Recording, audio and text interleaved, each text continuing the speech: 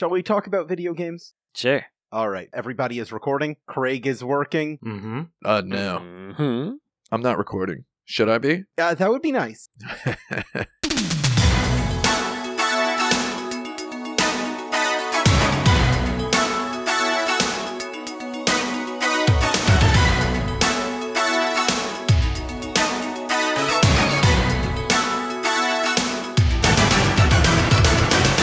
Every Dizzy turns into a Benny.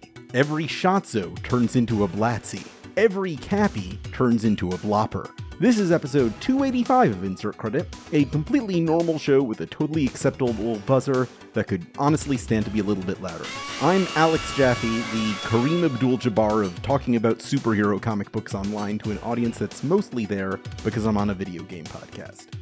Okay, so to be clear, the prompt is what I am the Kareem Abdul-Jabbar of. Or the athlete of your choice of. Okay. My name is Frank Cifaldi. I am the Kareem Abdul-Jabbar of pretending that I remember you when you say hi to me. Oh, that's really good. Very nice. I'm Tim Rogers, and I'm the Kareem Abdul-Jabbar of writing mystery novels. No, wait, he does that. I'm the Kareem Abdul-Jabbar of starring in movies with Bruce Lee. Oh no, he did that as well. I guess I'm the Kareem Abdul-Jabbar of playing Substack? Of playing NBA basketball. Of Substack, yeah. Oh no, oh no, he's just that goddarn guy's done it all. Yeah. So basically, you're looking for a guy who's done it all. I don't know. I'm the Kareem Abdul-Jabbar of. Or I'm looking for a thing that I'm 7 feet 2 inches tall at. Is that a thing? Yes. Okay, I can't really think of anything I'm 7 feet 2 inches tall at. What am I the tallest person? What place am I the tallest person in the room at? Is that a possibility? I thought of it as the unstoppable hook shot of. Oh yeah, the scoring champion. That guy was so good at that hook shot. Just puts his arm like taller than anyone in the world, and Yes. the ball just goes in the hole. So Link is the Kareem Abdul-Jabbar of the Water Temple. Oh yeah, that's probably right. Shoot. I don't know. The trick is to not think about these. You just say something. I don't think highly of myself at all. I'm the Kareem Abdul-Jabbar of just not getting a haircut at the right time. Oh, I'm coming There for it that. is. There it I is. am gunning for that title. I am Brandon Sheffield, and I was going to make a similar one of the many jokes that Tim made about Kareem Abdul-Jabbar.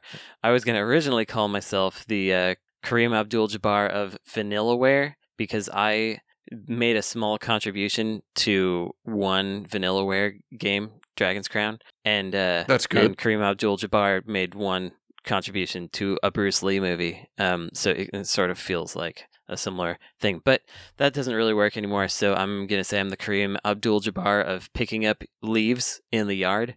Oh. I get them all, Unstoppable Kareem hook shot. Abdul-Jabbar. and I put them either in the green bin for composting, or I chop them up into tiny bits so that I can put them into the ground for composting, so they make the earth nicer later. All right. Joining us on the Insert Credit podcast this week is nobody. It's just the four of us. Nice. That's weird. Just like old times. Our first question comes from last week's episode winner, Polygon's Simone de Rochefort. Simone We gotta asks, get her back. Yeah, we gotta get her She back. did a good job. All-timer, the Kareem Abdul-Jabbar of being on this show. Mildly overshadowed by a weird situation. Yeah. Simone asks, since I'm reading about the CMA's ruling on Microsoft, Activision, Blizzard King right now, what else from gaming to non-gaming should Microsoft try to make exclusive to the Xbox ecosystem? Let's see. I mean, they should in a way that are we operating on the assumption that it's like Yeah, is it good? wink wink should? Nothing's good. It probably comes from the perspective of if I were Microsoft, what would I want? Simone provided by way of example, the British royal family should be an Xbox exclusive. Okay. I don't know if that's what Microsoft wants. Or... I was going to joke the Y button, but then I remembered Nintendo also has that. It's just in a different place. I kind of do want the British family to be an Xbox exclusive because all of the Xbox fanboys out there would not know what to do with they'd have to get really into the Royals so that they could shove it in Sony's face. So wait, do you perceive Okay, so this is just a side question here, Brandon. Do you perceive Xbox fanboys as being worse than PlayStation fanboys? Oh, in no way. I look at this stuff all the time, and I feel like I perceive them as being about equal. Yeah, I think my perception changes on the day because it depends on what I'm looking. Like if I'm looking at a trailer for like some Horizon Zero Dawnish game, then I know that there's going to be a bunch of Xbox people in there being like, it's trash. Xbox better. Then if there's a new Halo, they're like, Sony lol, trash. Try getting Destiny or whatever. It's I don't know. I don't mean to wield my authority here, but I very recently conducted an extremely exhaustive scientific survey of who's the worst. Yeah, and the PlayStation guys by a million miles. Interesting. They are bonkers.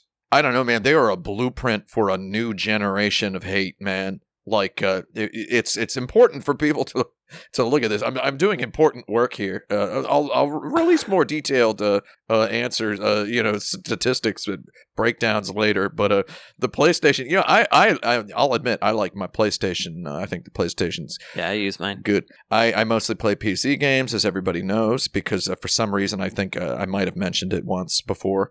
But I play mostly PC games. But whenever I turn on a console, most of the time it is the PlayStation 5. Well, I think that anyone who has a PlayStation opted in to buying a PlayStation. Yes. Anyone with an Xbox went to the store and got the video game. Yeah. And they've got the Game Pass. Yeah. I feel like people went there specifically to get Xbox. People who... Oh, sure. Some people who are like in the Xbox Live ecosystem. I heard a small child at the store the other day telling his mom that he didn't want a PlayStation 5. He wanted the console that would let him play the original Nier at 4K 60. My 3-year-old son said to me. And that child's name was George Washington, the first president of the United States. Yeah, I would like to vote for him all over again. And that's why Microsoft should acquire the likeness and legacy of George Washington as an exclusive for the Xbox. I want to say one thing about the British royal family. I don't know if they should be exclusive to the Xbox, but I do believe they should be region locked. Thank you. Oh, good joke. Good joke. I'm going to answer this question really quick. Yeah, I want to answer it as well, but let's have Frank first. Let's do my really dumb answer, which is what I like.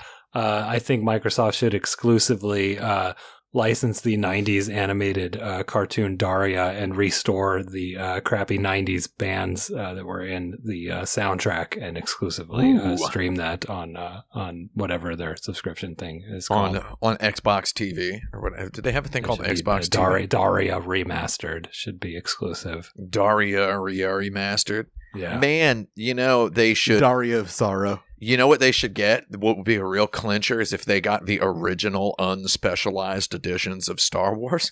Oh, that actually is a decent answer. The only place to watch them in 4K without torrenting. Without torrenting is the only place is here on Xbox. You know what? No, in all seriousness, though, they should get exclusive rights to the Call of Duty franchise. I think would be real good for them. Yeah, could probably help them so out. wait, is that just not going to happen because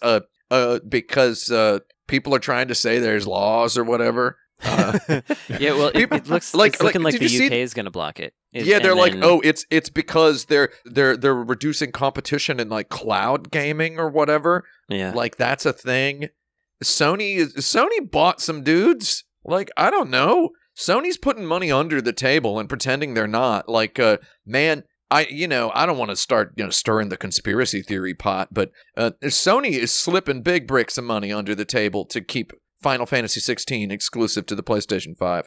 Right? Where's mine is what I want to know. I want my money brick. Yeah, you're slipping big bricks. Like, I wonder how big that brick is that they slid under the table to the Final Fantasy 16 people. You're trying to tell me, it's integrated so well with the PlayStation hardware that we can't make an Xbox version. They like literally said something like this. It's like really how much of a thing like seriously it requires the Gen 4 NVMe M.2 SSD of the PlayStation 5. I've had one of those in my goddarn PC since like 2019. Man, yeah, it's not magic. The one thing where I almost buy it is Street Fighter 6, where they have like that instant rematch with no loading. Yeah. Like maybe that because Xbox that has one of those SSDs too, man. Yeah, They've got they do. the same goddarn SSD in their console in the Xbox Series X. It's not Yeah, I guess it's not black magic. It's not It's supernatural. not no rocket surgery. Anyway, in conclusion, the Xbox should exclusively offer the lost original cut of Orson Welles' Magnificent Ambersons. Oh Sure. yeah, Mag Yeah, Amp. put The Day the Clown Cried up on there. Yeah, that too. Well, they should. You know what? They should just put Nier on the box. Say we got Nier 4K 60 original Nier, dude. We got Hey, it. that Yeah. reminds me. What is The Day the Clown Cried of video games? The day you the can- clown cried of video games. Yeah, okay, well, okay, let's- all right. Let's do this. Is this our We question? already did this. We've done it. Did we? at We've least done once. this about 3 or 4 times. Okay. We do this every episode. This podcast is the goddarn Day the Clown Cried of video Every games. time I have to remind myself what that is, and then I look at it and I'm like, man, this is too much for me to think about. Yeah. Yeah.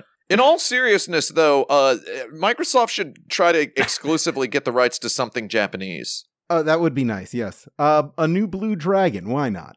Yeah, well, no, I mean, it has to be something established. If they, you know what, Final Fantasy, if they tell Square Enix, we'll give you $5 billion to exclusively make Final Fantasies for Xbox, that would be an own. Because Sony's never made it formal. Sony's got this under the table deal.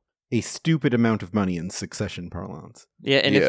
if they can't buy Activision, King, etc., they could buy Sega and Rovio. I don't Oh, want yeah. them to, but they could. 2 for 1. You know, Sega on Xbox has always been a beautiful relationship, It's though. true. We can just say. Yeah. So it wouldn't be super. It would basically turn the Xbox Series X into like Dreamcast 2 if they bought Let that Sega. outrun. I don't know.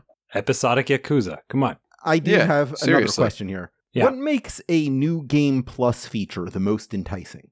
Shoot. When it's the first option on the menu when you first boot up the game is that you can just play a game where your character has a bunch of compelling, exciting abilities and is wearing armor that looks cool and can jump a height that is actually pleasant instead of having his jump height reduced by 75% and his powers reduced by 96% and his outfit, he's wearing a burlap sack or whatever, and you've got to just play the game and grind up and open up in-game random number generated loot boxes to get your stuff and swipe your goddarn type your phone number at the CVS self-checkout in order to unlock the $9 discount on your $12 item by just like working your way, knitting your way through the skill tree. That's when a new Game Plus feature is enticing. When you just finish the video game for me and then let me play a video game with a character whose design is finished. I think they should just, let me pay $5 extra and then you just let me start God of War Ragnarok with everything unlocked, right? Yeah. Like, why not? Just let me have a new Game Plus for free, like a complete noob. Forget the difficulty discussion. Just give me all the abilities. Kratos has like 30 techniques that radically transform the way you play the game in God of War. And you're telling me I gotta do 40 hours of work, community service in order to unlock them so I can actually play the real game? Like, come on, man. A new Game Plus, you get to start the game with all these abilities. Maybe you should have just had them all in there to begin with, man. That's So, when New Game Plus is New enticing. Game Plus is an admission of failure on the developer's part. Yeah, there should be Start Game Plus. Call it goddamn Start Game Plus, right? Yeah. There's a narrative reason for these abilities that you could get in the regular game, or you could just start and play with everything that you're eventually going to I get. mean, how many goddarn video games start with a guy who's a goddarn Superman, and then he gets like shot with a kryptonite bullet at the end of the tutorial? Oh, you've got to get all your powers back now, Superman. Right? Alucard loses all his stuff. Yeah. Although I don't mind going and getting all my stuff if it's a certain kind of game, but I understand where There you're is a coming from. fun to it, sure. There is a fun to it, I guess. I think for me, a new Game Plus thing that I like is when I've enjoyed the game and there's a promise of additional story or more people to talk to, more stuff to hang out with. Mm-hmm. I like that, like more little dumb quests I can do in the new Game Plus. That's kind of what gets me interested. I don't start a lot of new Game Pluses, but when I do, that's what I hope to see. I like when the bad guys wear a mask with your face on it in New Game Plus. Oh, yeah. Yeah. Yeah. Personally, I like it when Dizzy becomes Benny and Shatsu becomes Blatzy and I don't know what Cappy that becomes means. Flopper. Yeah, Yeah, I, don't know what I you're have talking no about. idea what any of this. I don't like nonsense cappies is. and bloppers. It's some old arcade game sounding things. What it sounds It's like. from an old Kirby game. All the enemies change in New Oh, Game Plus. Kerbert. Yeah, Kirby, old Kirby Kerber. blows. So you say you start with Dizzy, and I'm just immediately on the egg, and that's, Yeah, me too. I Yeah. can't escape that. Yeah, and then I go from Dizzy the Egg to the level in Yoshi's Island. Yeah, with the character named I Dizzy. touch Fuzzy or to the get touching Dizzy. where you touch Fuzzy and you get Dizzy, and then a Dizzy becomes a what? Dizzy becomes Benny. Benny, you don't understand that at all. New Game Plus. Frank, every time when I was a young preteen, imagine that. First of all, I loved Super Mario World, and I would often just rip through the whole game just for the pleasure of ripping through the whole game. And then whenever I got to the point where I New Game Plused it, and it became autumn, and the characters all had Mario faces, I just immediately deleted the file and started over because I thought it looked really bad. It's wrong. Yeah, I just thought I'm like, this just looks too stupid. Why is it doing this? Why is that the reward? It's just a weird reward. Oh, I guess one weird reward that doesn't actually do anything for me, but is kind of fun, is when it's like, okay, now you got big head mode, or now it's all slow mo. All those Uncharted's are like, they just throw some dumb nonsense on there, and like you can play through the whole serious video game, but now your head's 4 times the size, or now it's black and white, or now there's a shader that makes everything 4 FPS, or whatever. Yeah, that rules. Yeah. I actually have to say that I think a New Game Plus mode is very enticing in a video game if the video game story concerns time travel, and that by replaying the game you can you realize you're actually the guy who already played through the game and is now re-entering an earlier point in time, and you can beat the game at different points to unlock different endings. That's actually kind of exciting. It's almost nearish. Round about 15 endings. I can think of a few games this applies to. Yeah. Yeah, I think that's actually that's like pretty much the best way to do it. Mm-hmm. Otherwise, I don't know. Yeah. All right. I don't know. I like that answer. Here's my next question. What are some common terms that game designers use that game players never do? Oh, shoot. There's a couple of them. I've accidentally started using like a few of them in like videos and streams and Well, whatnot. now the kids are going to start doing it. Uh-oh. Occasionally I get people going, what does that mean? What does that mean? Right. The question was terms, right? Yeah. Tomes. So like, I like have gray a funny boxing. one here at work. So our office at the foundation, it's not very big, but we entertain a lot of visitors. So we kind of set things up where it's kind of like a vision of what the bigger thing might be, if we're able to grow into it. So, very nice library shelving, but there's only 2 of them, stuff like that, like art on the walls. But, it's this and 5 storage units. And I once described it as a vertical slice. Oh, yeah. Of like what we're going for, which, I mean, we all know that term here, right? Yeah. Right. Mm-hmm. Yeah. And for those listening, that would be, if you're making a game, you might make a vertical slice, meaning like, a good solid 3 minutes or whatever of what we think the final game will be. Includes a little bit of each layer of the cake. Yeah. Right. As it were. Exactly. A largely fictional concept or a hypothetical concept that is thrown around by producer types and occasionally attracts a lot of resentment from the people who actually have to make the thing. I would Right. consider it a full game loop.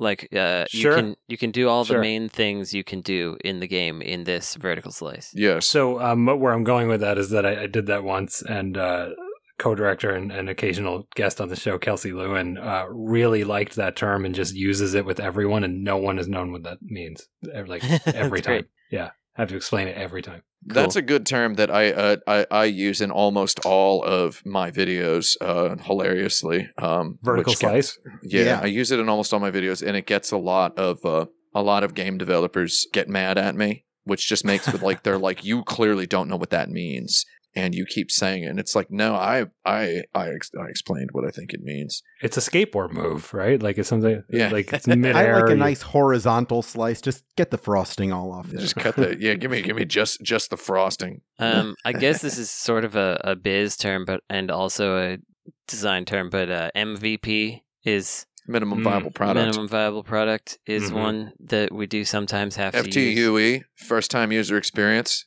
I don't know that one. Never heard that one in my life. I think user experience is a term that only UX I get, yeah. only developers use, and even then most of them don't use it. I once said in a video that the only people who know what a user experience actually is are user experience designers, and I got several user experience designers thanking me for saying that. So that's a fun thing. Because, user experience designers are used to being confused. They think a lot of people think user interface and user experience are the same thing. How does one design the experience? Dude, it's basically level design for the human brain. It's a very complex field with much scholastic literature, pamphlets you have to read. There are so many terms, but I don't use them. Because they're not super necessary in a small team. They're more like you have a common parlance for like an object that you can move over. Like they might call it a vaultable object or something like that. But they're just interactables. There are all these little terms and stuff that just aren't necessary when your team is less than 10 people. I occasionally on streams will say something like, "Oh, this thing's a static mesh." It's not right, and I don't think anybody takes offense or gets angry or even really. Yeah. Maybe not everybody knows what I'm talking about, but I love saying static mesh. Not even those UX people watching your stream? Prefabs. I love talking about prefabs. Prefabs. This is not a game one, but one that I use that no one has ever known but me. I'm going to just test the room here. Oh, yeah. Here, hit me. F/U. F/U? I don't know it. Fix up. Excuse me, sir. I don't know where I picked this up, but it might have been my first job, which it's follow-up. So like follow-up with client, right? Like FU with blank. I just never get back to anybody. No one has ever, maybe I made that up. Maybe you did. Just literally no one has ever known. I used to know all Yeah. the dumb marketing and biz devy terms. So like, I still do, but like EOD. EOD. sure. EOD is another one that I actually no. The worst End of day. EOD is COB, completion of business, I think. But like that's a real one. Shoot. Yeah, COB is like, come on. Yeah. Come on. But I have completion used of that one because business. I don't know, somewhere early in my life I picked it up on a job. Like maybe when I was doing like administrative stuff at a clinic. Much like Kelsey with the vertical slice. I'm like, everyone knows FU and COB. I don't like It's just not true. completion of business because it implies that, and likely correctly, that business does not end when your day ends. Right. And that like you have to keep going after 5 p.m. See, whatever. I think COB is contrast to EOD, because EOD could mean like 11:59 p.m., whereas COB could be the end of business hours. I suppose. I guess you could look at it either way, really. But I also I've never completed my business. In the last couple of years in particular, I remember when I was writing at Kotaku.com, I'd come hot off of developing video games, which I did independently after developing video games AAA-ishly, and I was also involved in tech industry and whatever. And my writing often included words that other people didn't necessarily use conversationally. And I remember there being a backroom discussion, so to speak, at Kotaku.com about, why is everybody using the word mechanic lately in their writing? Like, why are you calling it a mechanic? The average Joe doesn't know what that means, right? And it's like, you call something a mechanic, you're just reducing, there's a whole other discussion there, but it's like, I feel like I've seen, thanks to social media, I'd hate to say thanks to social media, but because of social media and such over the past 10 years in particular, you've seen a lot of people use words that you would have never dreamed of seeing a layperson use in colloquial conversation about video games. Like, you would have never thought in the year 2006 or so, I would have never thought that 5 out of 9 video gamers would eventually know what like hitbox and hurtbox meant, right? Iframes. Yeah, I mean iframes is kind of a gamer word, I think, because it's something that necessarily wasn't always a 1,000,000% workshopped Internet by the frames. developer. I mean, obviously it is. The iframes are put in there on purpose. Anyway, I think you're just going to see more people use more words. Yeah, and if Patrick Miller were here, he'd just give all the fighting game ones like Hitbox and Hurtbox and Yeah, Hitbox and Hurtbox are like the two big ones I see used very widely. Yeah. We've been kind of circling this question unintentionally over the past couple topics, but right. I had it pre-written, not knowing we would go this way. Kill me, bro. How can user interface inform the themes and story of a video game? Shoot. A lot of ways. I mean, first of all, they can look like they belong in that world, which is cool. Oh, you're talking about verisimilitudinous skeuomorphism? Yeah, I'm talking about thems. And then on top of that, like we just did a UI change. In Demon School, we got an action phase and a planning phase for your tactical battles. Uh-huh. And we just changed the little graphic that tells you it's the action phase to be more action-y looking, and the planning phase intro graphic to be more like slow and languid, and it is now time to have a brain think, and it sort of prepares the player for the experience they're about to have. And that's the kind of stuff that you can do that is sort of subtle, but means a lot in the grand scheme. Yeah, little animations, little bounces and flounces and flourishes are always important to that as well. Make things feel like they're really in the world. I love it. What are some games that have done this successfully, other than the one you're working on right now? Persona 5 is one of those games that has like UI that people really enjoy, and it's a great lesson in that sort of thing, in how like livening up what is essentially just a basic list. Just some words on a screen, it's just words on the screen in an order. Make it look like a clown wrote a ransom note, and if everyone comments on how nice the UI is. People have said, like with Demon School's UI, they're like, wow, you must have really looked at Persona 5. And we did, but the conclusion we drew was that as long as you make things look neat and shiny, but you can still read the order of things that are supposed to happen, then people will be like, this is amazing. But I think that is the ultimate lesson from Persona 5, which is, okay, so like it does tie into their, what do they call, the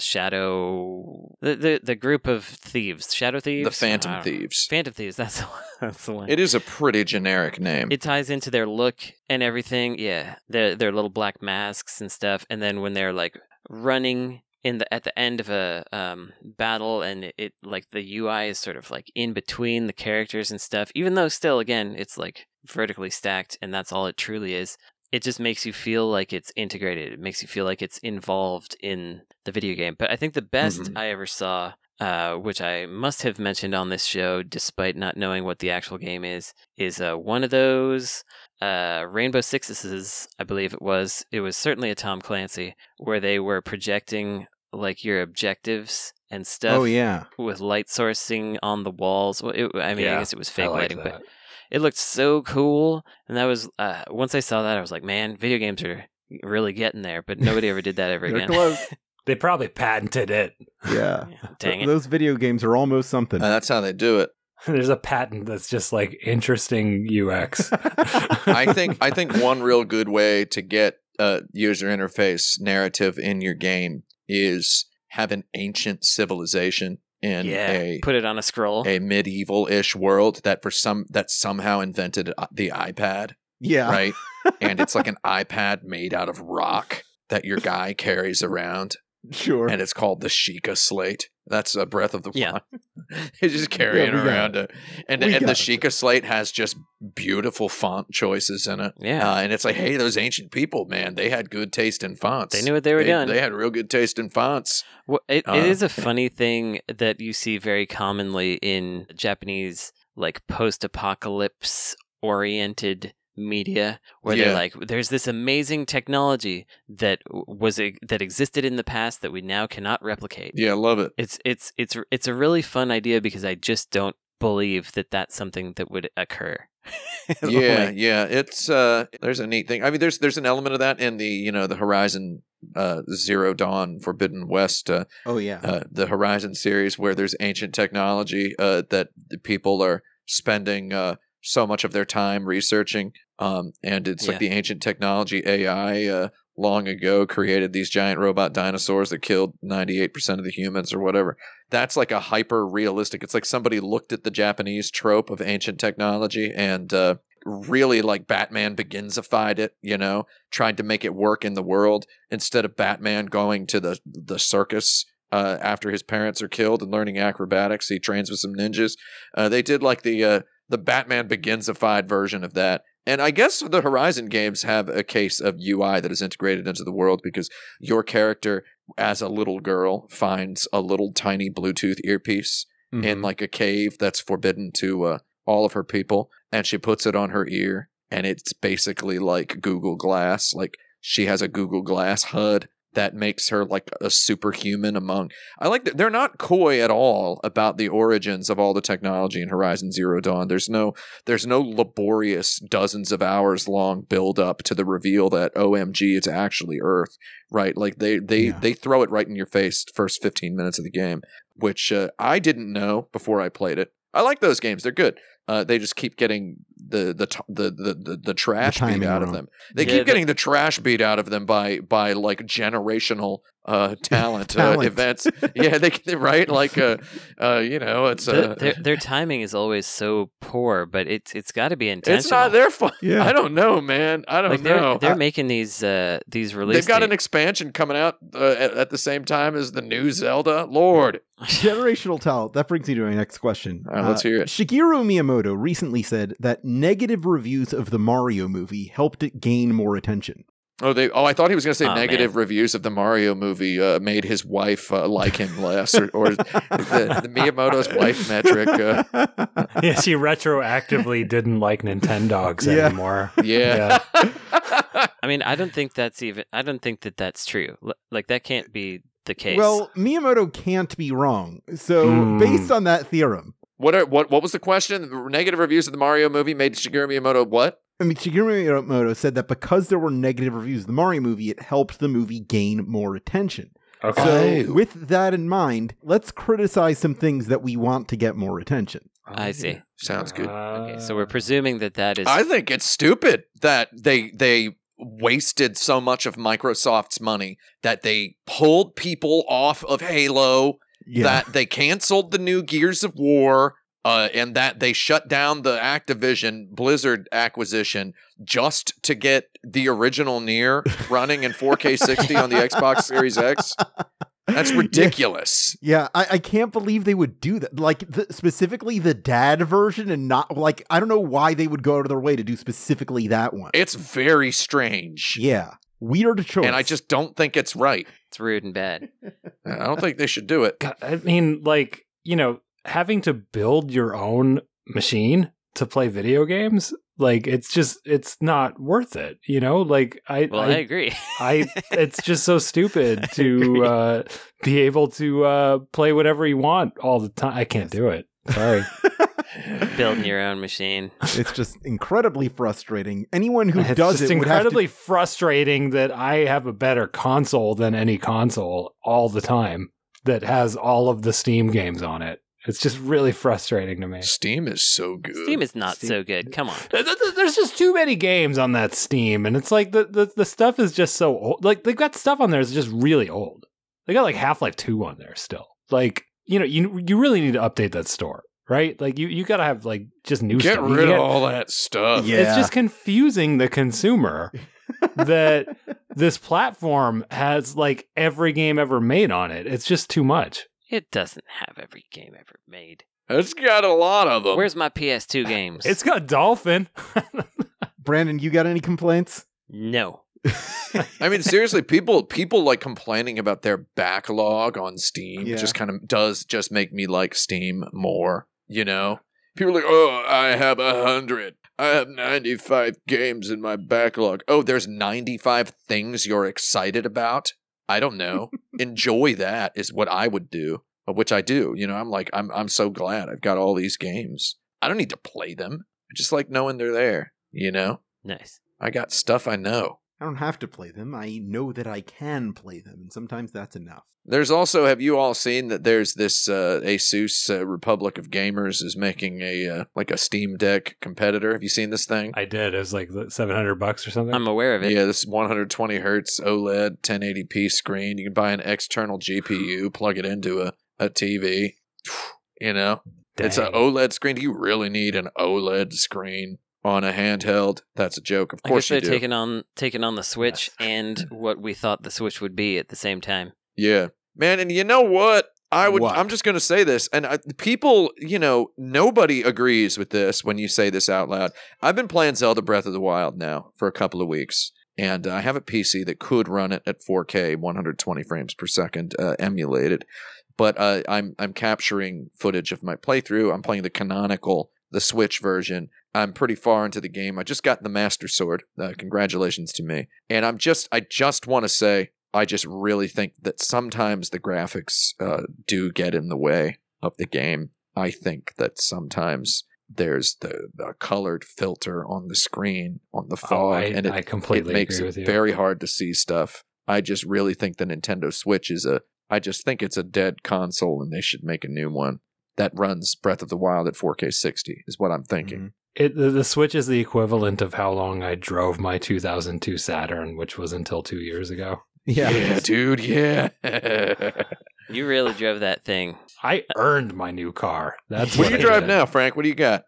We got a Prius from not too long ago, and then we also have a second car. That's how much I earned by driving. That's luxurious. The second car is all electric Chevy something. It's like a little guy that's just plug-in charger. Chevy Volt. The Chevy little guy. It's the Volt or the Spark. I don't remember. It goes like 14 miles per hour. What? I'm kidding. No, it goes real fast. Oh, it goes so fast. So like 0 to 60 in like no time. Yeah, the electric cars are pretty decent now. And it's it caps at maybe like good 50 miles, but it's my work car. It's awesome. That rules. That rules. I was in one of those. I was in an Uber the other day, and it was one of those Teslas, and the thing freaked out. It ran into an abutment. I got thrown from the car 100 feet. I died. Yeah. They had to resuscitate me. Yeah, I remember. So I don't trust electric vehicles. That's my joke about that. I don't know what I'm talking about. If I were going to buy a car, I would just buy 2 BMWs, one for each foot. Wear them like shoes. That's probably how I would go. We'll be right back after a quick break.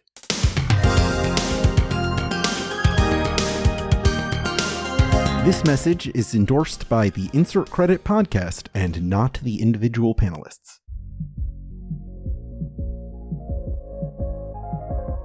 This is the Insert Credit Quick Break. I'm Alex Jaffe, and this episode is sponsored by Mid-Autumn, a new story-rich roguelike dungeon crawler with an atmosphere that'll keep you coming back again and again to the magical world under the cozy town of Nambo Key. As the town's newest spirit guardian, you'll absorb the lunar powers of your enemies and reflect it back at them, unraveling a new secret every time you venture back into the spirit world. Mid-Autumn, that's mid as in middle and autumn as in the season, will enter early access on Steam and itch.io on May 9th, and with a free demo available on May 4th. The Mid-Autumn team reached out to us specifically because they thought our particular audience would really enjoy this game, so let's take them to task. This song you're listening to right now is from that game. Look for the free Mid-Autumn demo on Steam and itch.io on May 4th, and for the whole game on Early Access May 9th.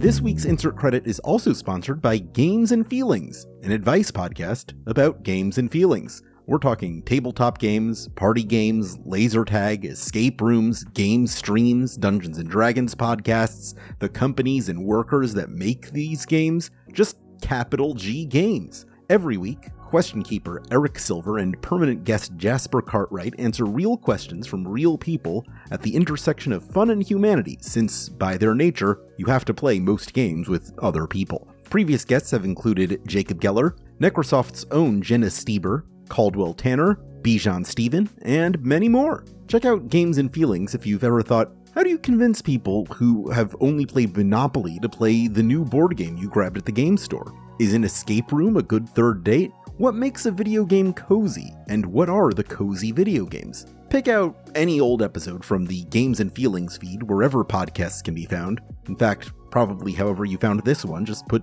Games and Feelings in the search bar and you'll be able to find it. If you like what you hear, subscribe to Games and Feelings in your podcast app now. New episodes every Friday. Hey, those were this week's sponsors. Maybe our next sponsor could be you? If you'd like to advertise with Insert Credit, send us an email at show@insertcredit.com. Don't be scared, you can probably afford us.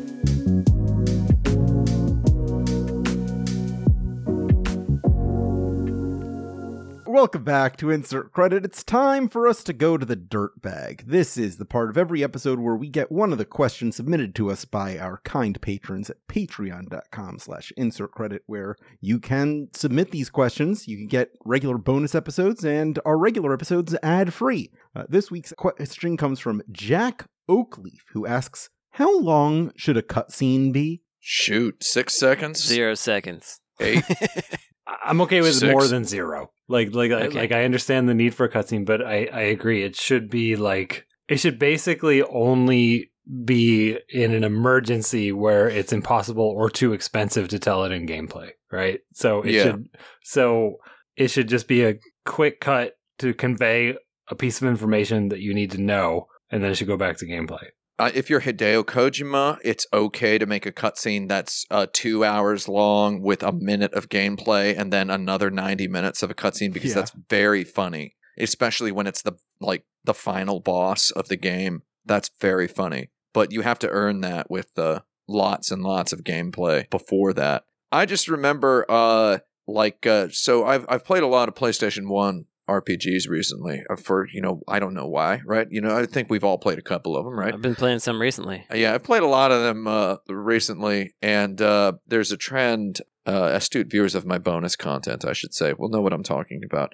There's a trend in PS1 RPGs to just make attack animations just longer and longer and longer, to just kind of compensate for the fact that the battle system design isn't very good. And they were padding the hours. Yeah.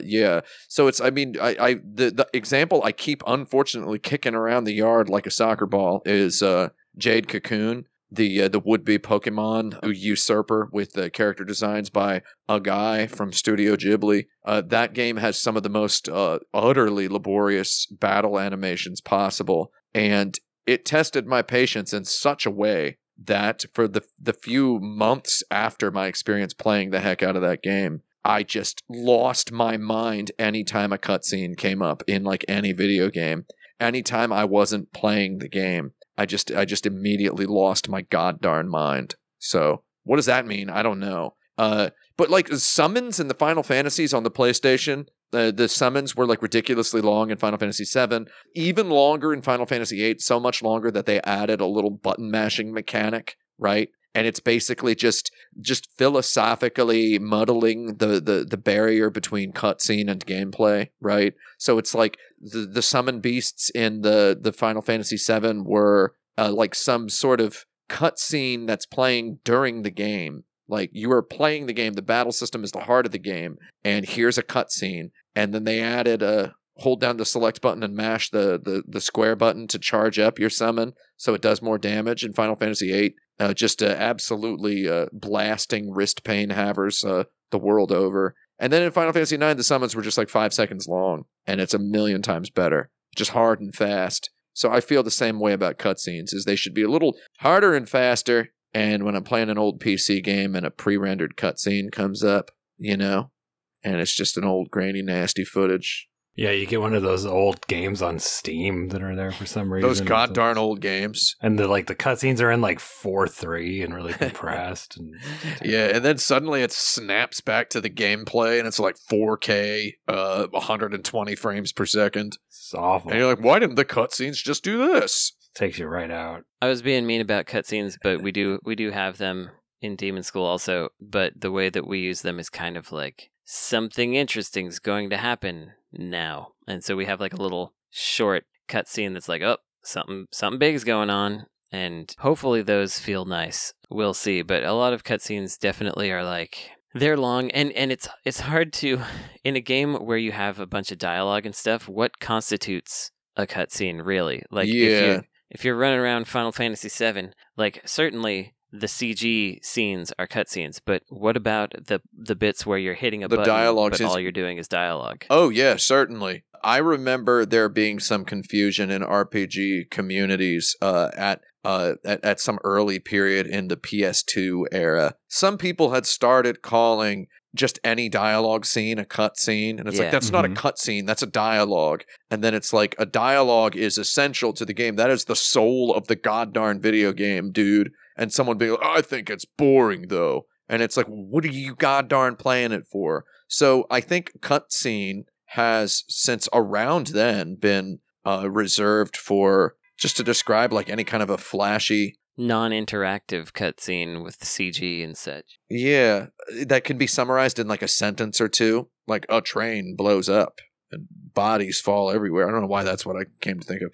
Rather, you can summarize it in like 2 sentences, but then some CG artists spend a lot of money on it. I think I've been playing a video game called The Legend of Zelda Breath of the Wild. I've heard of it. There was a really neat mechanic where your ancient iPad has a bunch of photos on it that Princess Zelda took with it when she had it, when it belonged to her, when it was her phone, right? And if you can find all these photos, it will unlock cutscenes. Find my phone toes. Did you all play Breath of the Wild? I did them all. I got all them cutscenes. I had a real good time getting them all. Yeah. Well, there's one I didn't get, which I think I have to go into the castle to get it. I tried to get it, ended up running away. But I'll get it soon. I think that, first of all, that framing for the cutscenes was really, really smart, especially because canonically there's a guy who tells you where to get one. He's like, you should go here. I'm a painter, and I've seen all the landscapes, and I know where this is. I'm also a bird. Yeah, they like tutorialize that, and then you go get it, right?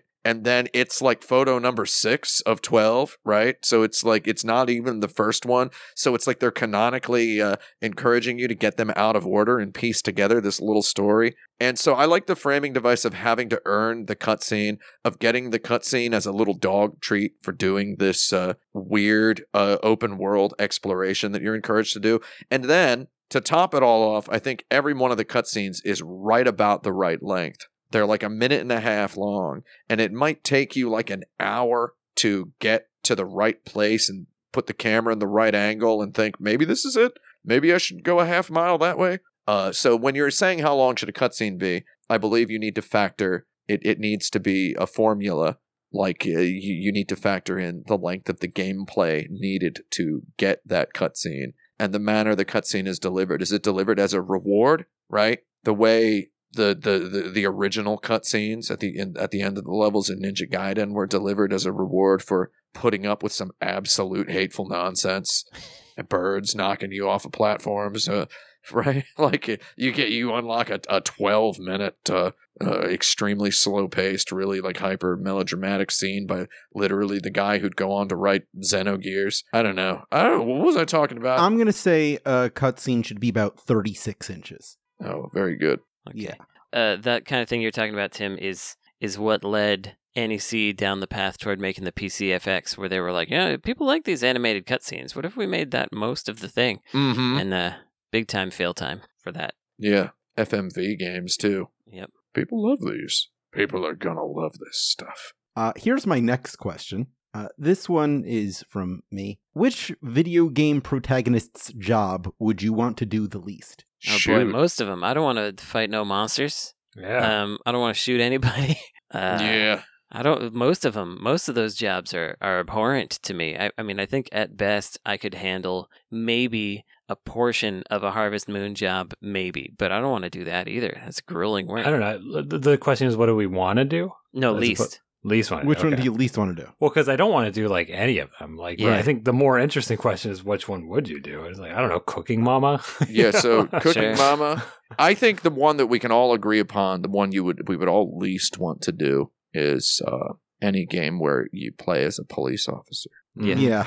I think Nappy. particularly the first half hour or so of LA Noire comes to mind. Don't want to do that one. Yeah. Right? And Mappy, as Chaffee mentioned. of course. Mappy would be the, Too much that's bouncing, definitely, yeah. don't want to do that goddarn guy's job either, because he's a goddarn little narc. Yeah. What if Mickey Mouse were a fascist? I don't understand. Like, that's just weird. It's redundant, bro. I mean, I wouldn't want to be like Super Mario, just straight up, ducking into a sewer, Yeah. Bonking mushrooms. doing whatever he does down there. Yeah. Crawling around in turds, eating mushrooms all the Fighting time. That's dinosaurs.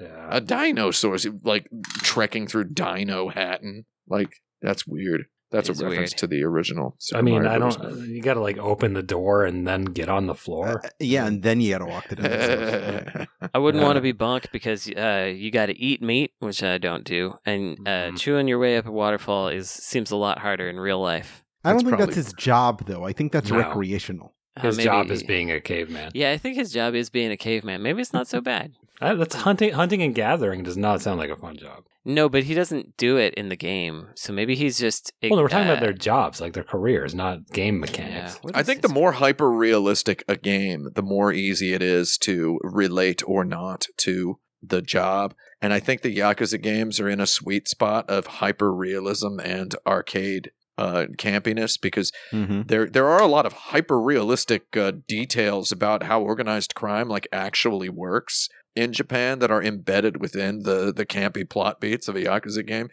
which is very it's kind of a balance you don't see pretty much anywhere else in modern art. It's pretty neat.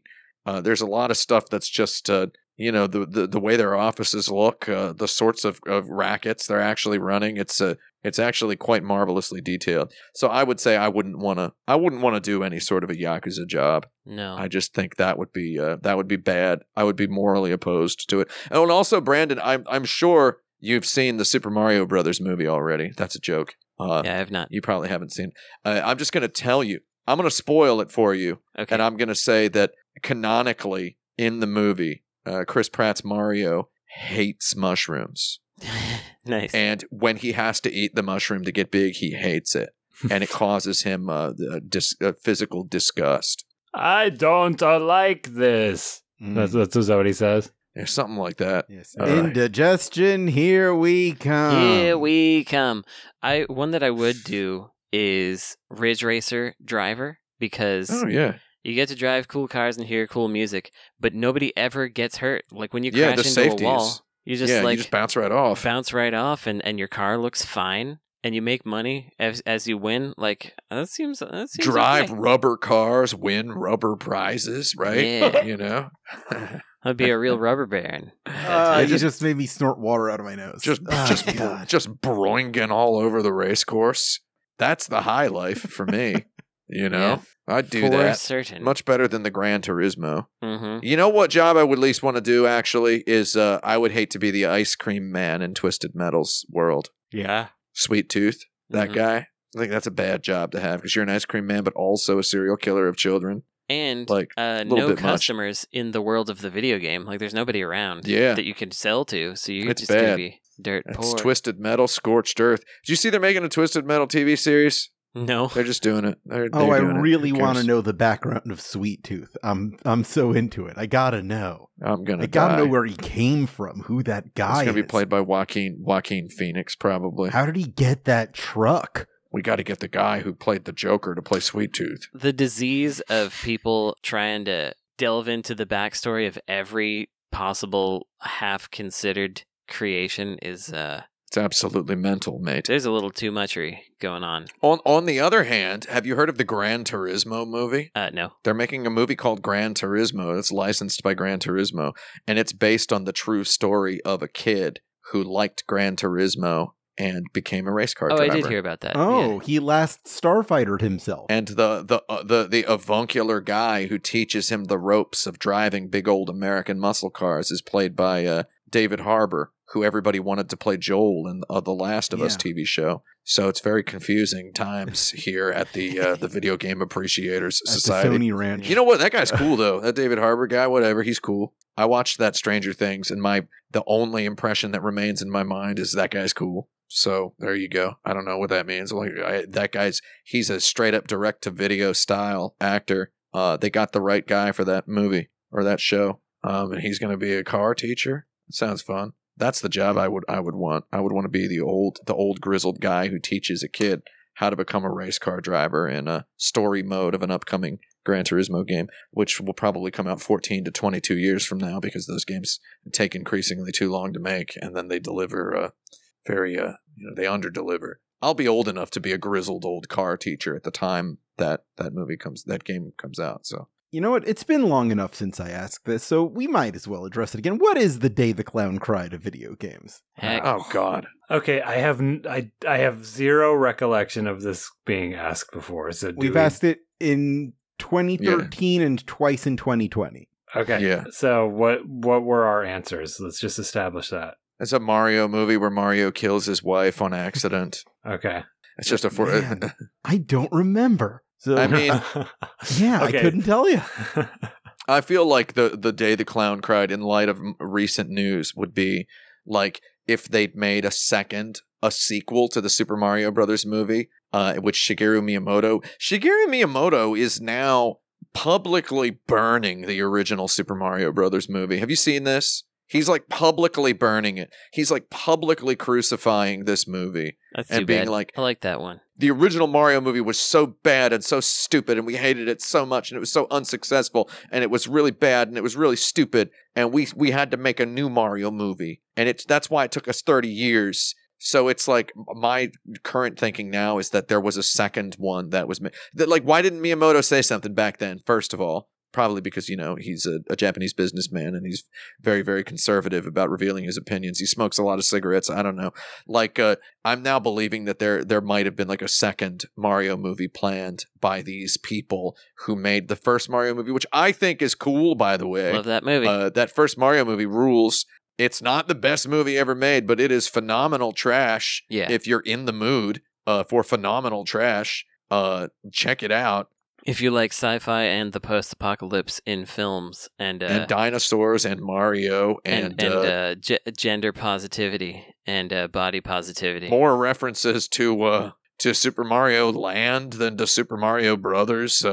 If you want to see a gross Yoshi, a Groshi. Yeah, I love that Groshi. Yeah, I mean, I don't know. Weird movie. So my current thinking on what the day the clown cried of video games is that the people who made that first Mario movie had already, before, like at the time it came out, they had already written a script for the sequel. This is my canonical thinking. And Shigeru Miyamoto saw it and just tried as hard as he could to pull the plug. He was in a Doki Doki Panic. And whatever that second Mario movie is the front page of the script is like rating NC-17 or whatever, right? Yeah. Like they were gunning for the most absolutely brain blasting thing possible. So that's what I'm thinking right now. Thank you. Yeah. I'd buy it.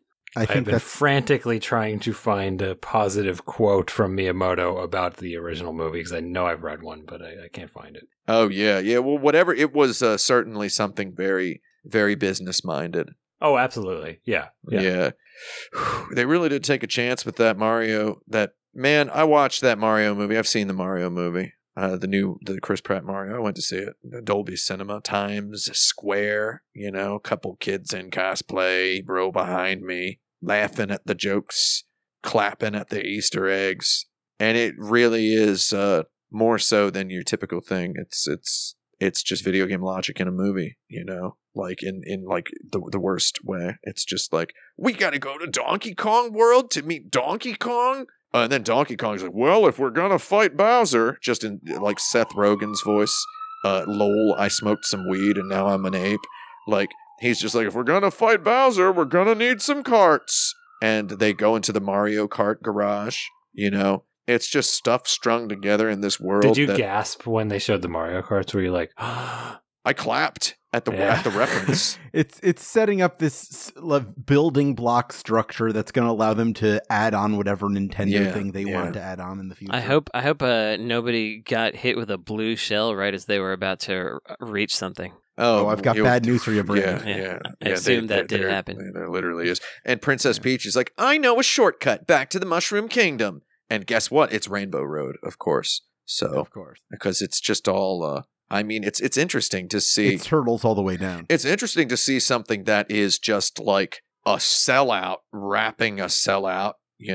Like something that's just full of sellouts all the way down. It's like, but what does it have to sell out to other than itself? It's very philosophically an interesting thing. I had a good time watching it though. Whatever, except the AMC Empire 25 in New York City, 42nd Street. I just have to say, They don't salt the popcorn there, which I don't understand. Am I supposed to bring salt? I've seen 3 movies there this year. No salt on the popcorn anytime I went. Am I supposed to salt it? Seriously. Like, I don't understand. Ever since my health incident, I've stopped putting salt on my popcorn. I don't miss it that much. I've gotten used to it. Yeah, I'm sure. I mean, I've eaten plenty of unsalted popcorn myself. I wouldn't eat it without it.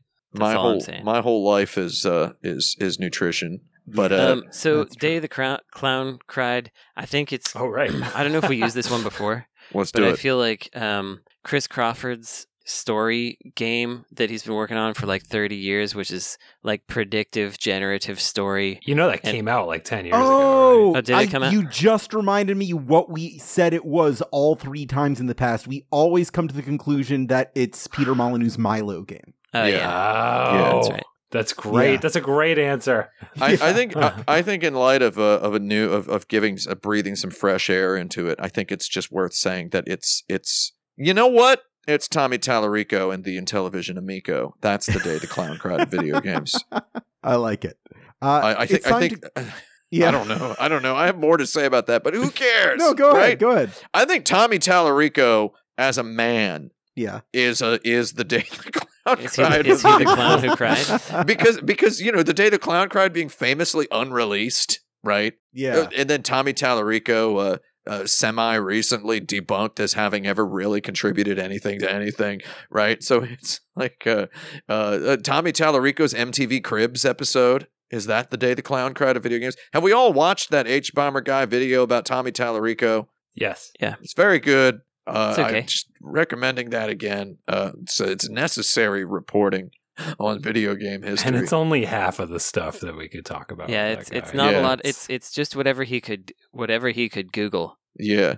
There's a lot more than that. And it's like people are still digging stuff up and it's really great. And it's like at this point, it's like literally we cannot name a track that he definitely composed in anything. I love it. I mean, so there you go. This comes down to like someone found the 77-year-old composer who did all of Earthworm Jim. That rules. It's just this like relatively unknown guy. And he's like, yeah, here's the MIDI files. So that's amazing. Well, and then it gets even better. So Earthworm Jim 1 and 2, maybe just 2, also uses some classical music pieces. Someone was able to demonstrate that he downloaded MIDI files off of the internet, and his only way of modifying them was to change the tempo. Like he doesn't even arrange classical music. Yeah, that's so good. I think we still have to give credit to H-Bomber Guy for that video because sure, he took the lid off. Well, he did the work of actually compiling it instead of being in this weird subreddit. Yeah, you know? putting it somewhere very very, and also just being entertaining as heck about a subject that is inherently just a curio, man. But yeah, I'm comfortable saying that Tommy Tallarico as a man is a human. Is a Day the Clown Cried made out of meat of video games. He's like just the man, That's what I would say. Can we give a man higher praise than that? I don't know. I don't think we can. I think what we can do is go on to our final segment. We're playing one of my favorite games. It's time for Famicom Feud. Okay. This is the game where I have a pre-written list of subjects that fit a certain criterion that you all have to take turns guessing. You all have 3 strikes amongst yourselves. Once you get 3 strikes, you're out of the game. Whoever the last person standing is wins. You said they fit a certain criterion. I think you meant they fit a certain Janus. Yes. Oh, good joke. That's a reference to something that wasn't in this episode. You'll hear about it in the bonus if you subscribe to patreon.com/insertcredit. Nice tag team. That's what I intended. Yeah.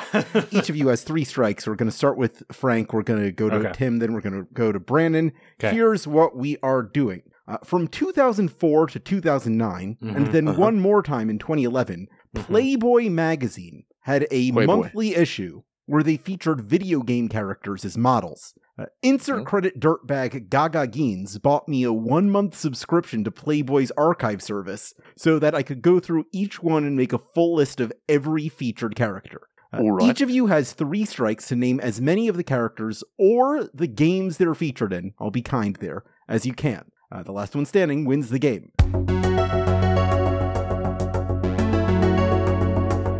Frank, can you name one featured character in the Playboy Gamer issues? Are we allowed to know what a featured character means? Does that mean they are posing? They're posing, yes. Okay. I'll just do the easy first one out of the gate, which is Lara Croft. Show me Lara Croft. No, they never Okay. use Lara Croft. Too high profile. The girl from Fear Effect, she in there? Fear Effect. Show me Fear Effect. No girl from Fear Oh, Effect. really? Oh, that just seems like the kind of trash they'd go for. My turn.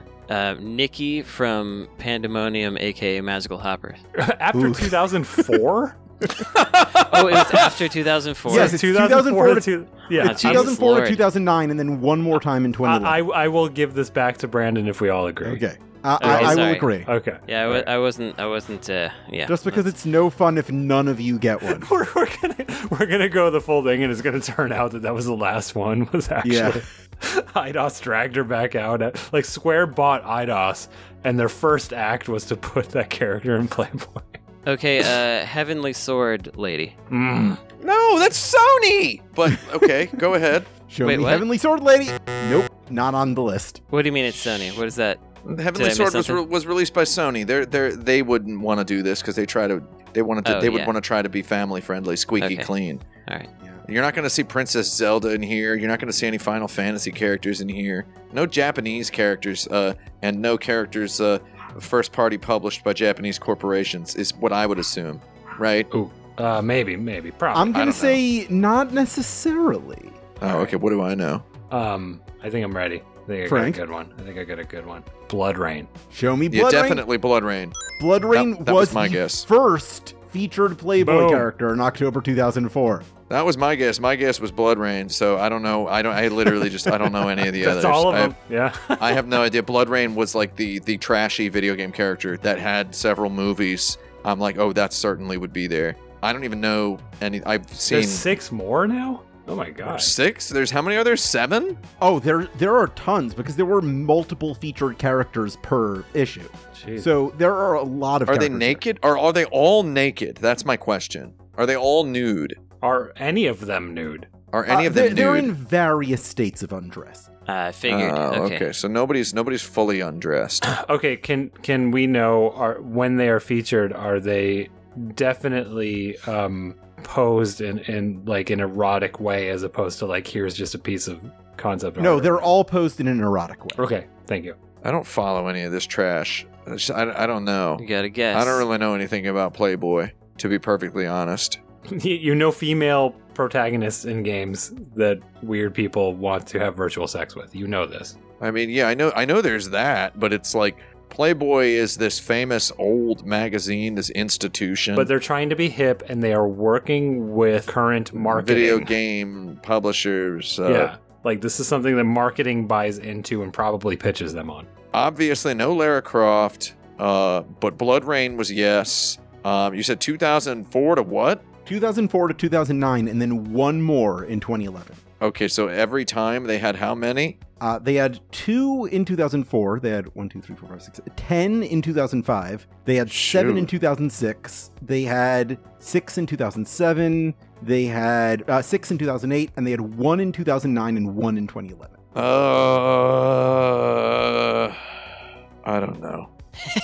I don't know. It's like I can think of game names. He said you but can I do can't- that. That's That's accessible allowed. as well. Game names are allowed.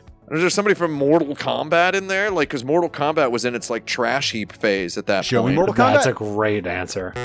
No Mortal Kombat characters. No Still a Mortal good Kombat answer. characters? That's so weird. Okay, if they didn't do this, they were missing out on their demographic. World of Warcraft. I know they don't have like specific named characters, but I feel like there's got to be like a dark elf. There or are something. some named characters. Oh, there's Show tons me. of specific named characters. World of Warcraft.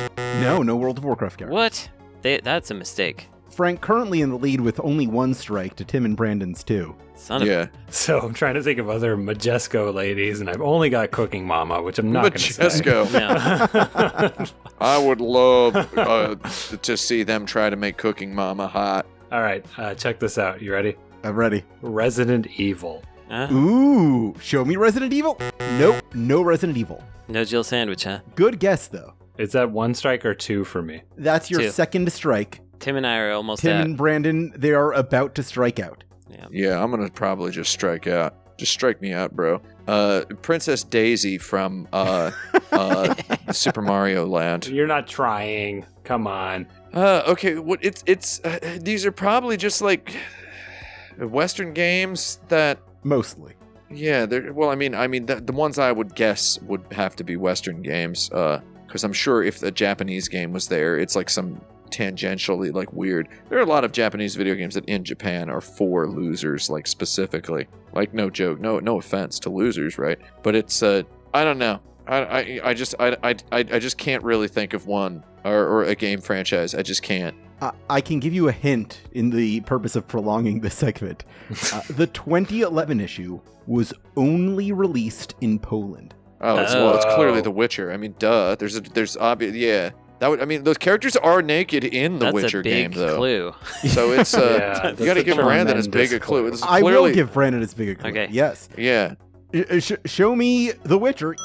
Yes, Triss Marigold was in fact featured. Oh, in that'd Playboy. be the man. You should have let me guess which one. Obviously, it's Triss Marigold. You're not going to have Yennefer in there because she's too cool. Morin was featured in the 2007 issue, so that was the second Witcher character in Playboy. That's so stupid. My Okay, God. Brandon, I got to give you a clue because you have 2 strikes. Think about games from this era with famous sex scenes. Mass Effect. Dragon Oh, Age. Show me Dragon Age. Oh, I'm sorry, Dragon Age is not on the list. What? Man, I literally was going to say Mass Okay, well- Effect next, but Tim just said that, even though it's not a canonical guess. So now I You feel can like go I ahead can't. and say, take it. Take it, Before I bro. got the I'll just give this to you all. Okay. Before I got my hint, my 2 guesses were Chun-Li, maybe they got her, and then Faith from Mirror's Edge. I'm going to say both of those are no. I'm going to dismiss those. I do not agree that Faith from Mirror's Edge would be used that way. I think Okay. PR was pretty good about that. I don't agree. EA partners, we kind of knew what they were doing at that time. Yeah. Frank, you got 2 strikes, so I'm going to give you as big a hint. Think about licensed video games that aren't necessarily original video games. They could be video games that are based on other things. That applies to some of these. Oh. Licensed games. Yeah, I was thinking Witchblade. Witchblade? Is that what you just said? That's what I said. Displayed. All right, I'm going out on a limb. This is something that I was keeping in my back pocket right under Mass Effect, and it ties into your clue. Show me Harley Quinn. Show me Harley Quinn. From yeah. Arkham Asylum? Yeah. That is incorrect. I'm sorry. Whoa. Mr. J. Tim, let's give you one chance to either tie or beat Frank. All right. T.O.B. Yeah, I will give you one more clue. Mine came without a clue. I don't need a clue. I don't need a clue. Okay, no clue. I don't need a clue because you already gave me a clue. When I said there's probably no Japanese games in there, you said, I don't know, maybe there are.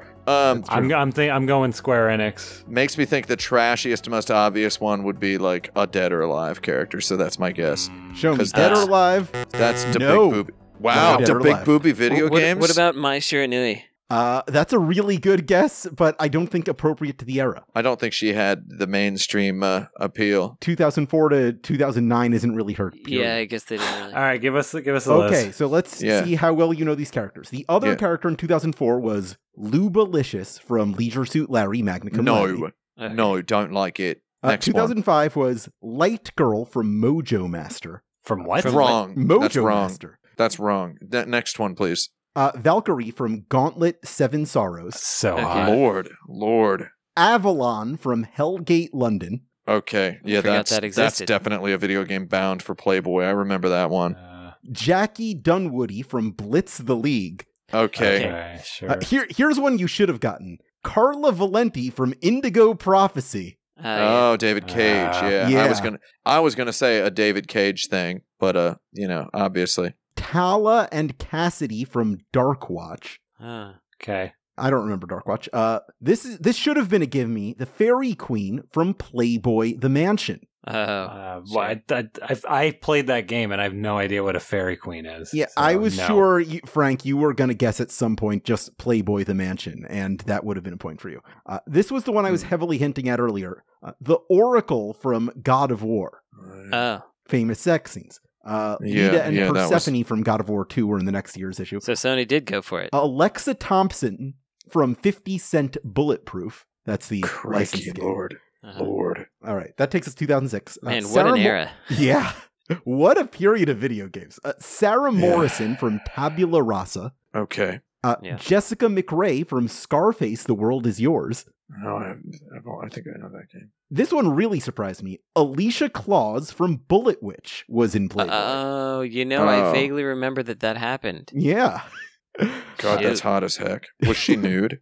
I don't recall. I didn't linger on these images too long. You have a subscription. It lapsed. I did this segment in February, and then I had a heart attack, probably from looking at this. I don't care. Yeah, that'd do it. Jasmine Lin from Time Shift. This Okay. is just a list of games I vaguely remember. Right. That they existed. Games that existed like before Twitter. Right. Yeah. And had no other way to market themselves than we've Yeah. got a Goyle in here. We got boobies. Super late PS2 game. Want to see dem boobies? Yeah. Enrica Villablanca from Splinter Cell Double Agent. Okay. Kiara and Akana from the Conan games. So we did just have an IDOS character, which is Yes, where I we was did have going an IDOS next, because I was like, I don't know, some lady that's in the Deus Ex games was my next one. Speaking of which, we have Yoko Redamoto from Kane and Lynch, the first one. Okay. Oh, All love right. that game. So Square Enix, I was right about. There was Square Enix, yeah. There's Church in Black from Clive Barker's Jericho. All right. Ah. Or as I call it, Jerry Corporation. Another one I was going to guess was in my pocket was something from Dante's Inferno. Yeah, yeah, that's a good guess. But no, Sarah Okay. Morrison from Tabula Rasa is the only character featured twice. She was in 2006 and 2007. So popular. People were just clamoring for more, yeah. The Polecats from Afro Samurai. Candy from Ride to Hell. Violet Summer Huh? from Velvet Assassins. Huh? Shondi from Saints Row 2. That would have been a guess. Jack and Yakid Khan from Damnations. Atalanta from Rise of the Argonauts. And one last one in 2009, the other Japanese character, Aya from Onechanbara. Oh, Oh, that's so wow. Remember trashy. Well, that's- Onechanbara? I mean, of course I do, but That's like I said, video games that are nominally for losers. Yeah, Right. that was what that was. Yeah, So, I wouldn't have thought that it would have been made a blip. D3 publishers. That was the last official international one. And then in 2011, they brought it back just to put Triss in it. Nice. Yeah, so those are all the video Interesting. game characters featured in Playboy. That sucks. It sure does. Tim, Frank, does. you are our double winners. Congratulations. Tim, we when are you- gotta find this Alicia issue. We Yeah, gotta find it. November Yeah. 2006, if you want to find Frank, that really should be in your Video Game History Foundation archives. Oh, you know, yeah. we Get them all, dude. I can give you the issue numbers. I have them here. I don't think that's It's so funny to joke. You got Frank To over a joke barrel about- here. you really do. Just because it's bad history doesn't mean it's not history. Yeah. I want you to know that as we're talking, my eyes are staring at the bookshelf where Play magazine is, Halverson's Play magazine, where there was an annual Girls of Gaming that is basically this, and I'm sure Blood Rain is on the cover of one of them. Oh, I should have pulled those. I should have cheated and pulled those. Yeah. Phil, do not pull them. I don't want these. No, thank you. God, that's so good. Play magazine, Dave I had Halverson. to, in an actual physical store, I found one back in October or something. Oh, and man. in like a used bookstore in Tucson, Arizona. Oh man, yeah, that's a heck of a place to go. Go up to the register and look someone in the eye and buy Play Magazine's Girls of Gaming Volume 3 or whatever. Nice. That's so Classic. good. That's so good, dude. Because they are on eBay and they're expensive for some reason. That rules. It's important video game history. That's why they're expensive. Well, you're going to have to get these Playboys, Frank. No, yeah, I don't. for sure. I am not getting Absolutely. the Playboys. No. Put little sleeves over them. It's so fun to, like, in the year 2023, as a full middle-aged adult, like, joke with a guy about how he has to buy Playboy magazines for his job. I just got to say, it's genuinely amusing. Yeah. It's just very funny. Oh, you got to do it, Frank. You got to read Playboy. It's like such a 1980s schoolboy. You gotta look at a girl. Goyles. If anyone listening has these Playboy issues, sure. Yeah, I will send take them in. them. I will not acquire them, but if they materialized, we would add them to the library. You won't acquire them, but you're willing to obtain them. I decided to try to look one up, and it's $6. $6 to I'm get. not paying for them.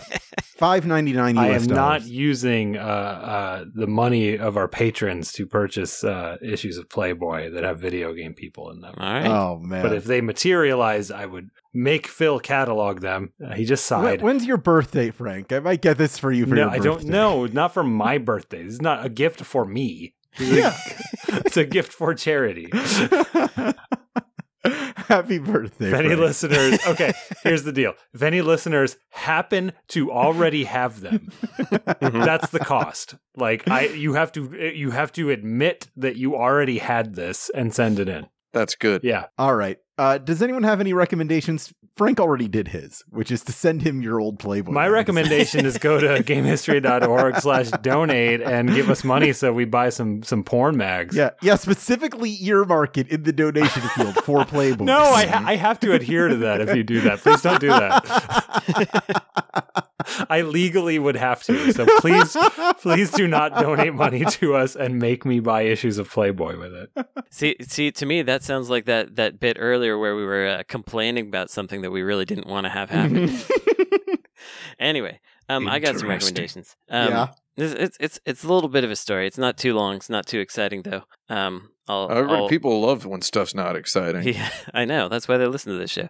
So, PPC. if you're like me and you have a CRT that has like 25,000 things plugged into it, you may Grow up. at some point come to find that some of your electronics or some of your like my PC Engine would have like a little line warble through it, or sometimes my VHS player would have a little warble, and I would think it was the tracking, or I would think it was the connector or whatever. But ultimately, I discovered, to make a long story short, what you got to do if you're in the same situation here is put everything, as many things as you can, on different power strips. So I've got 3 power strips. Everything that goes into one input is on one power strip, so I can turn it off. And if you do that, like it turns out that the real problem with a CRT is the more things that draw power that are connected to it, the more likely it is to disrupt the signal with electrical interference. So if you turn off put all your component consoles or whatever into one power strip, so you can turn that off when you're not using component, then you'll be in good shape. So that's just that's a problem that took me a really long time to figure out the source of. So I figure that might help somebody at some point. 2 more things to recommend. One is I finally watched that stupid Bullet Train movie on Netflix. That was very funny and stupid. I had a good time with that movie. Yeah. Funny and stupid. Brad Pitt's hilarious in that. Moves along real good. You got that, what's his name? That Brian Tyree Henry in there. Yep. Hiroyuki Sanada's in there. It's not very kind toward Japan in general as a culture, but it is written by a Japanese guy. It doesn't even, it might as well not even actually be set in Japan. Well, except for all the bowing and all the ignoring of problems. I mean, the train they're on looks, the lighting, I was having a good time joking with Mimsy the whole time we watched it. Yeah, and the idea that he was going to get away that long without having his ticket. Anyway, my other recommendation, and this is just something that I think is something Frank would appreciate. I was talking about this a little bit before the show, is I don't necessarily recommend the streaming service Shudder to Frank, but I recommend... Is that with a D or a T? D. Okay. Shudder. So is this horror movies. stuff? Okay, yeah. But what they have that I think you would like is they have, when you turn it on, they're showing Shudder TV, which is they're showing one of their movies. It's just playing. Yeah, I love that. And you can watch it, and you can't rewind it. You could leave it and then go and find the movie elsewhere in the service and play it from the beginning. But you this is what people want now. They just want to not be able to rewind stuff. I love it. Yeah, just turn it on and watch it, and it's there, and it's pretty cool. And another cool thing they have that I think you would appreciate is, you might not like the presentation, but Joe Bob Briggs is like a big-time Joe Bob trash hound who knows all kinds of things about these movies. And so he introduces a movie, and then where there might have otherwise been a commercial break, he'll pause and tell you more facts, and then they'll go back to the movie, and then he'll give you more facts and context, and it's real nice. it's not nice to chop a movie up in that way, but when you're talking about these level of movies where they're kind of slow and they drag and the cool parts are fewer and further between, it is actually kind of nice to break it up with a guy telling you some factoids and makes you a little more interested in like this generic looking castle was actually like owned by some countess or whatever, and you're like, oh, okay. Joseph Robert Briggs is a classic guy. Yeah. He's been doing this on TV since like TBS in the 90s or so. My dad used to love watching the Joe Bob movies on the weekend. At the drive-in or something like that? At the drive-in, yeah. Yeah. So I find it like such a wonderfully respectful way to present trash movies, like versus like I mean, maybe I'm a huge idiot for thinking this, but I've always found like the Mystery Science Theater. Yeah, I mean, he's not making fun of him, which is like really crass, right? So it's like the respectful version of that, which is saying interesting stuff. Yeah, I mean, he knows when it's trash, and he thinks that it's funny or bad or whatever, but he still has respect for the craft and the fact that it came out and that people appreciate it, and that's why we're watching it today. He's like a real prototype YouTube video essayist.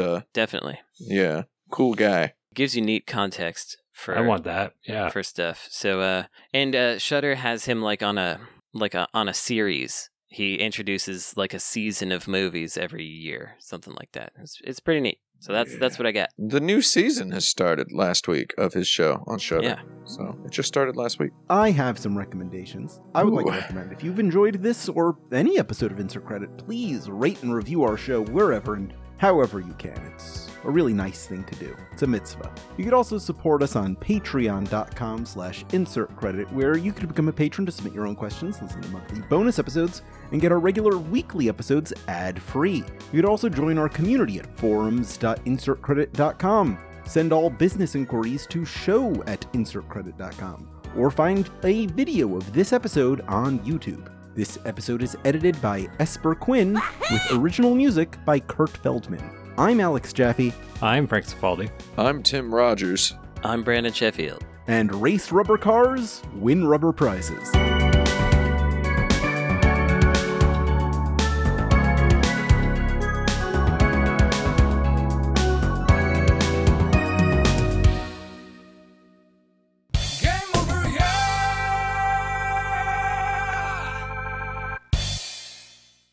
I will.